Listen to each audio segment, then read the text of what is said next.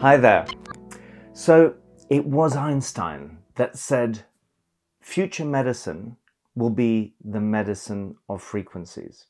Now, it's pretty crazy. You could say that someone as bright and as intelligent as Einstein would be sitting there, over 100 years after he said this. And frequency medicine is certainly not the kind of medicine most of us get when we go to a hospital or clinic. Obviously, there are examples of it. MRI is a great example, but ECG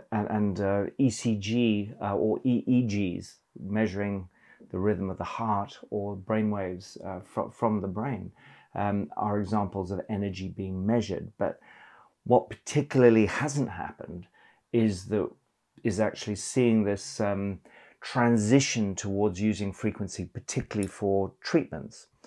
And the case we're making is that actually we're now at the juncture of understanding that biochemistry and molecular biology are very limited ways of looking at the human body. So why might this be? Well, the key driver is that the pharmaceutical industry has been controlling the research space, the education space, and certainly the products and even the services that are available in healthcare. And there was some fascinating work going on in the early part of the 20th century, and most of this has been completely nailed. In fact, regulators like the FDA in the United States basically knocked it out of existence and has generally reacted very negatively to many of the kind of frequency technologies that might pose a threat to pharmaceuticals. So when we look at the extraordinary people, there are a handful of them. People like Albert Abrams, that was really seen as the father of radionics, probably the first person to really, in a practical sense, recognize that in medicine, it is really important to understand that each and every atom and molecule in every cell is vibrating at a certain frequency. And we can understand more about these vibrations and these resonances, we might be able to treat it. And of course, there was a whole lot of devices that Abrams developed that he argued and claimed could cure pretty much all diseases. And like many of the founders, many of the early pioneers, he ended up dying penniless. Then there was Royal Raymond Rife, extraordinary inventor. The dark field microscopes. He had developed microscopes that could magnify to the power of 17,000 times or more.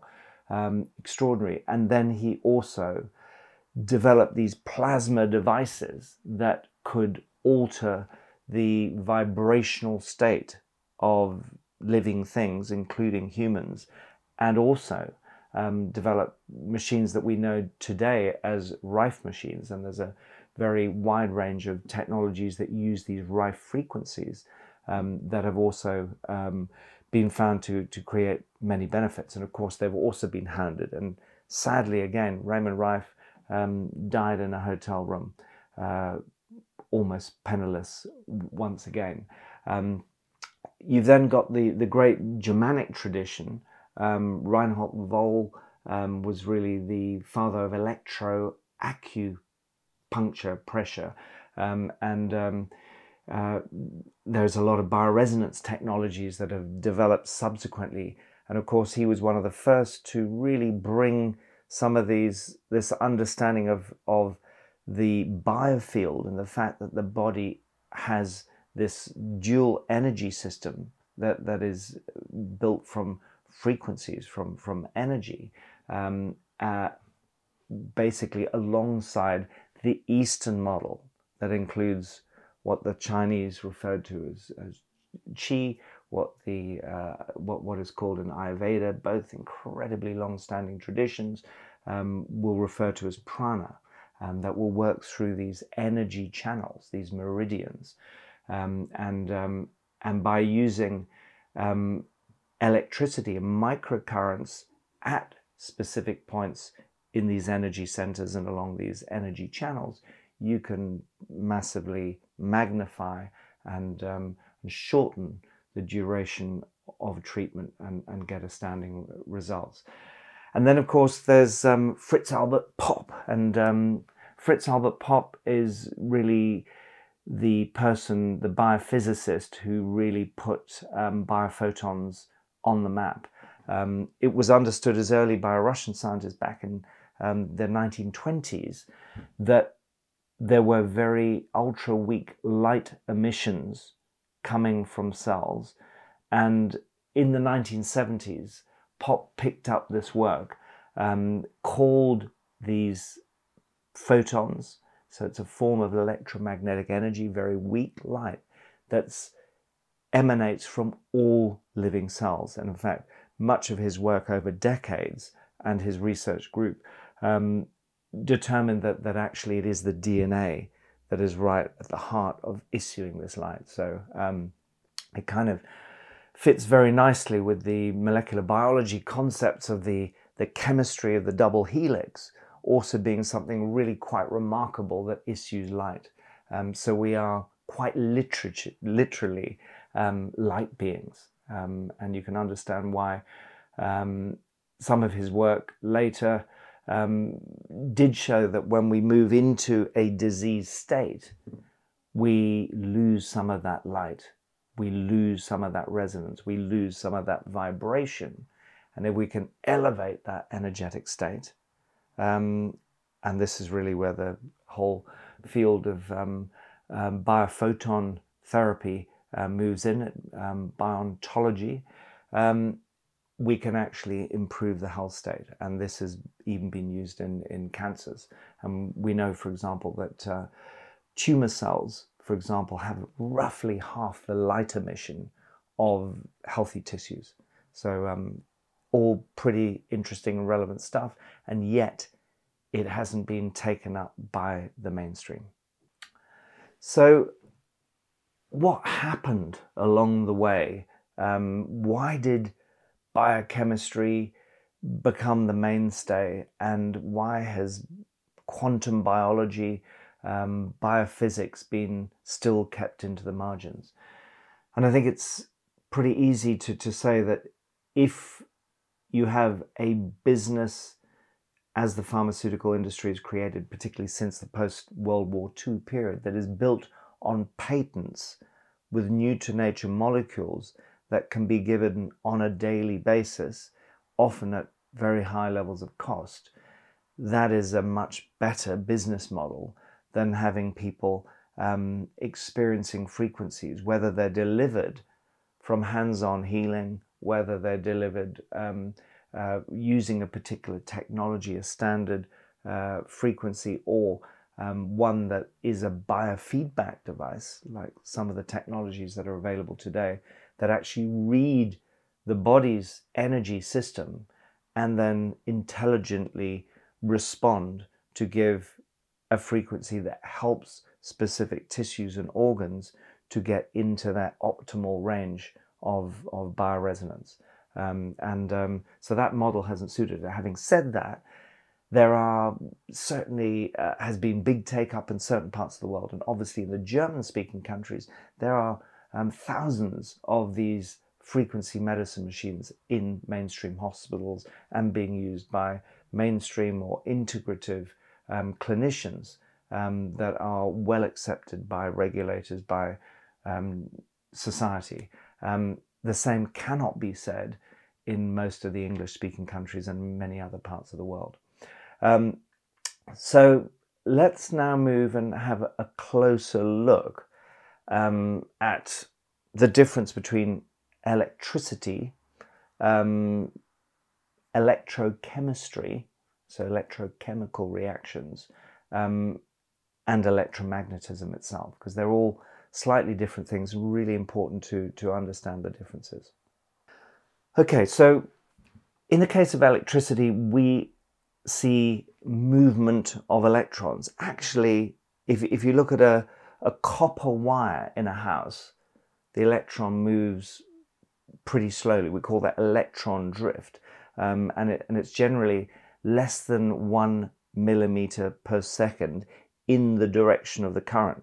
Sounds really, really slow, and it's a little bit confusing when one thinks that the electricity wave itself, which is an electromagnetic wave moving down the copper wire, may move at, say, 2/3 of the speed of light. The speed of light is around about close on 300 million meters per second. So it might move at, say, 200 million meters per second. So suddenly, less than 1 millimeter per second seems pretty slow. Now, the reason for this is the electrons are actually moving in all sorts of directions in the current. So we're setting up an electrical potential that's creating an electromagnetic wave that is shooting down. So it's a bit like one of those bouncing ball devices, cradles, in which, you'll see one ball hitting one side and the other ball moving the other side, but actually the balls are not moving very much in between. So that's generally what's happening to the electrons. And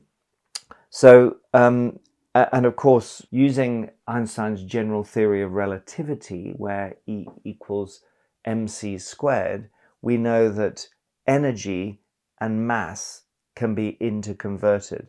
So that's why we will see that, for example, the energy that moves down a copper wire can drive a machine, and it can move things. It can turn into, a mechanical machine, for example, moving bits and pieces. So it can be used in many, many different ways. When you look at electrochemistry, we see an interaction between chemicals and electricity. So if we look at, for example, a nerve impulse, say, they don't move that fast, actually. In fact, a pain reaction might move only at 1 meter per second. So very, very slow in the body relatively. But that's an electrochemical potential that's caused by the change in potassium and sodium ions that creates this and these move through voltage gated channels, and you'll know that epilepsy drugs, for example, work on those channels. But that creates an electrochemical potential that will drive an impulse. It needs to move across the synapse, the junction between nerves. So let's now move on to the really important stuff, which is what electromagnetism is. So electromagnetism is really where you have a combination of an electrical field working alongside a magnetic field. And these always work at perpendicular to one another, so 90 degrees to one another. And essentially, because you're creating a wave of energy, that energy is moving the speed of all electromagnetic waves, which is the speed of light, the fastest thing that we know about in the universe, which is, as I said before, just under 300 million meters per second. And I forgot to say, actually, quite important that if we look at, say, back at electricity, which has the particles with mass, the electrons, one of the reasons that we see heat generated in a copper wire is because we've got the electrons moving all over the place. So, which of course brings in this issue of resistance, which is why we then have voltage, which is the interaction between current, voltage, and power. So we don't have that in an electromagnetic wave. So what we have is this wonderful wave of energy that can be converted into mass because of general relativity that tells us energy and mass are interconverted. And these energy waves, that is really at the heart of what this is all about, don't just seem to be a byproduct of life. They actually may well be the thing that drives life, okay? And we're going to look in a minute at what the evidence is there. And I've taken in the feature that we've written, and please have a read of the feature, because there's a lot of detail and references and other things in it. We've taken 5 or 6 examples that provide really pretty strong evidence for the fact that electromagnetism is essential to life. It is actually a precursor to life. We couldn't have life. We couldn't have the biochemical reactions and the gene responses that have dominated science over the last 50 years or so if we didn't have electromagnetic reactions providing the matrix, the intelligence behind all these systems. So it's pretty fascinating stuff. So let's just look at sound waves before we go on. So sound, society's always been fascinated by music. We see every animal responds to sound which has resonances. And of course, just like light, the visible light spectrum within the whole electromagnetic spectrum is this very narrow wavelength band between about 400 and 800. Well, with sound as well, we see in frequency terms also a very narrow range. Most people can't hear much below 50 hertz, and that's if you're young. Yet your subwoofer on a really good speaker system can go down to 10. So you might ask yourself, why would they go down to 10 or 11 hertz? Well, because we can feel it. So many animals actually use sound in that way, that there is a particular resonance that is a form of communication. We don't just have to have the language that we as human beings use as our dominant system of communication. But the thing about a sound wave is you're looking again at the interaction with particles. So the energy basically being issued following an impact, a resonance, the drawing a bow on a violin string, is creating a specific movement, characteristic movement of air particles that are transmitting the sound. So that's the reason that the speed of sound is so much slower than the speed of light. And it's also the reason why space is basically silent, because there is no matter there to vibrate, but plenty of light. We see the Milky Way that's 50,000 light years or more away. Okay, so let's now have a look at what kind of evidence there is that essentially frequencies, that electromagnetic fields are so essential to life. And we're going to look at 6 things. So let's start by looking at the biofield. So what is the biofield? Well, the biofield is the energy body that exists around every single living thing, every human being. So we now have cast iron evidence that this system, we've known about parts of it, because every time we put a ECG around our, any of the sports chest straps that measure the heart rate are measuring an electromagnetic signal issued from the heart. So we know that it exists in parts of the body. We know that the information that comes from our heart is really, really critical. The Heart Math Institute has done lots of work to show that energy can be transmitted huge distances, can be measured outside of space. But we also know that the biofield can be measured. So if you look at, say, Kirlian photography, GDV, that was developed in Russia, we can see the energy field that exists around people. And of course, certain individuals have sensory perception that is so acute, they can actually see auras.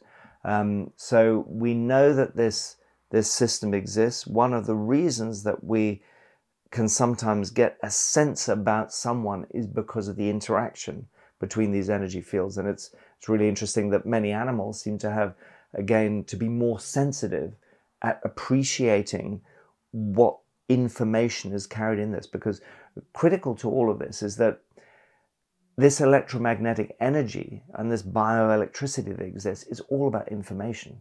It's a carrier of information. So the very fact that the biofield exists means that we can't ignore it. We have a physical body that is around that exists a second system that we can't see. Actually, we can see parts of it because we can see the ultra weak light emissions, the photonic emissions from every single cell, if we use equipment that is sensitive enough to do that, which Fritz Albert Popp's group were really the pioneers in.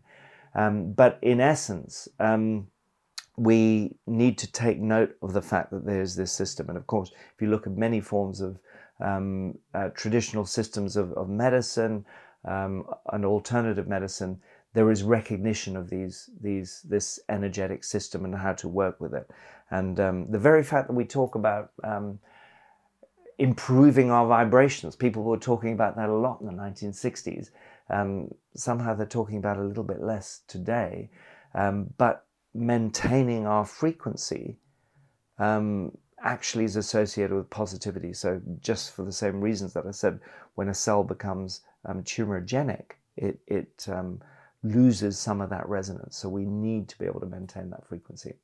The second point really is that there was some breakthrough work that was published in 2009 that really confirmed for the first time that DNA strands that are identical are attracted to each other.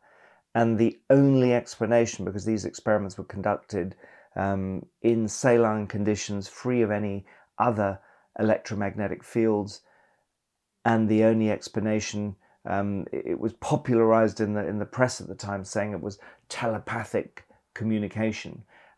You'll be familiar with the 4-letter nitrogenous base pairs that specifically pair up in a very specific way. The C with the T, the A with the G, the adenine with the guanine, the cytosine with the thymine. And that occurs because of specific electromagnetic communication. So we know at this fundamental level of the assembly of the information that encodes life is actually driven by an electromagnetic process.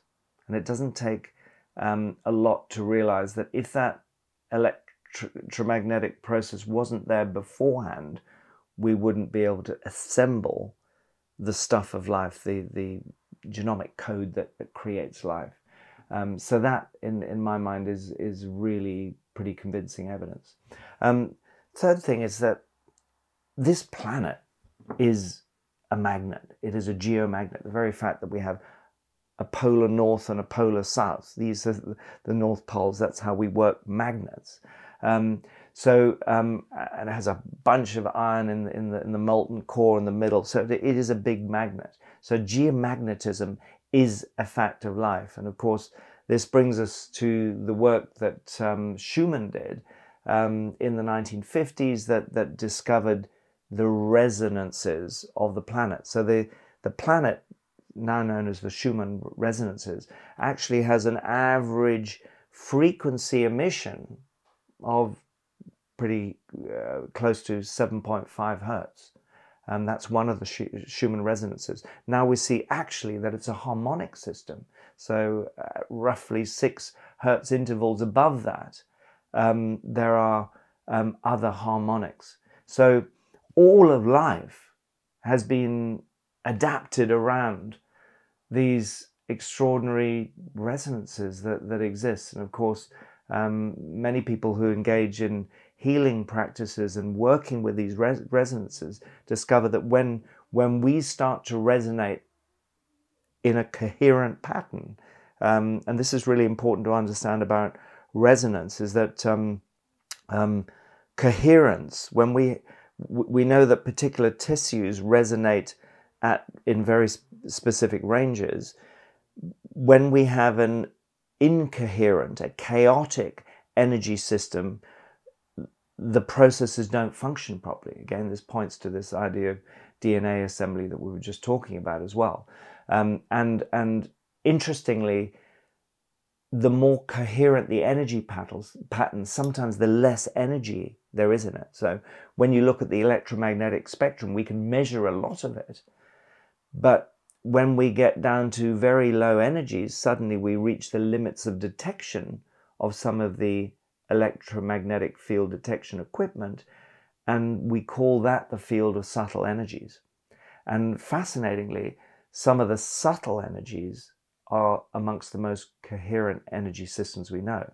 And we know that if you measure the healing response from someone who is really practiced at hands-on healing or doing Reiki or doing Qigong, we see through this transmission of these coherent energies that the resonance pattern within the individual becomes more coherent, and they become, as a result, more healthy. The next thing we got to look at is water. Water is not just a random collection of H2O molecules. It is not. The work of Gerald Pollack that discovered EZ water, the fourth phase of water, shows that it is a really complex structured matrix that holds information. In fact, Gerald Pollack's group believes that water can contain much more information than silicon. So you're familiar with Silicon Valley and the computer age and silicon chips. Well, hey, we can carry more information in water. So that lends to this idea that how much information is held in natural bodies of water. Does that mean that, healing waters, say from Lourdes in the Pyrenees in France, or even seawater that's been part of naturopathic solutions for eons, could actually be as healing as many of the practitioners who've used them for long periods of time claim? And carrying information is really what is essential to life. That the order, the fact that we are all basically stardust, if we look at it from a chemical perspective, we contain the same, minerals that are being combined in specific forms to produce these organic compounds that the chemistry of carbon that we think of as life. But the organization structure around that is always associated with water. And why is water the dominant part of what we are? So it may be that a huge amount of that electromagnetic information is actually contained in the watery matrix that bathes every single cell. And I want to finish off with one more point. And that is the tale of a salamander. This just takes you to one of the great biophysicists of the 20th century, Robert Becker, who did some pretty nasty things to frogs and salamanders, like cutting off their tails, cutting into their spines, and cutting off their legs. You recall that frogs don't regenerate particularly well. They are kind of, in terms of life forms, they're sitting somewhere in the middle of intermediate complexity. Salamanders, in some respects, are a little bit more primitive, but they have this remarkable capacity to regenerate. And basically, one of the things that Robert Becker discovered is the way in which they resonate is directly linked to bioelectrical currents. In fact, one of the reasons that he moved on to working with silver ions and electricity and did some groundbreaking work. He was an orthopedic surgeon by background in terms of accelerating bone healing using bioelectricity, because it provides this additional charge that sets healing processes into action, which is really moving through. It's kind of essential to life. It exists. It's massively upregulated in a salamander compared with a frog, and we can effectively recreate some of the same effects by using frequency, bioelectricity, electromagnetic fields to make us more like a salamander. So that's a wrap up essentially of what we're talking about in our part one of our feature on frequency medicine. We're going to have our second part next week that's going to be looking much more at the devices, the technologies in this field, not so much the hands-on healing. I hope you'll recognize that at the heart of what we're saying is that electromagnetism, bioelectricity, energy is an essential part of life. And we have to now make it part of healthcare, because if we ignore it, it's like trying to do healthcare with one arm behind your back. And biochemistry only provides a limited explanation for what life really is. So thank you very much for listening. Please subscribe to our channels, go onto our website, ANH International, and we'll see you soon again. Thank you.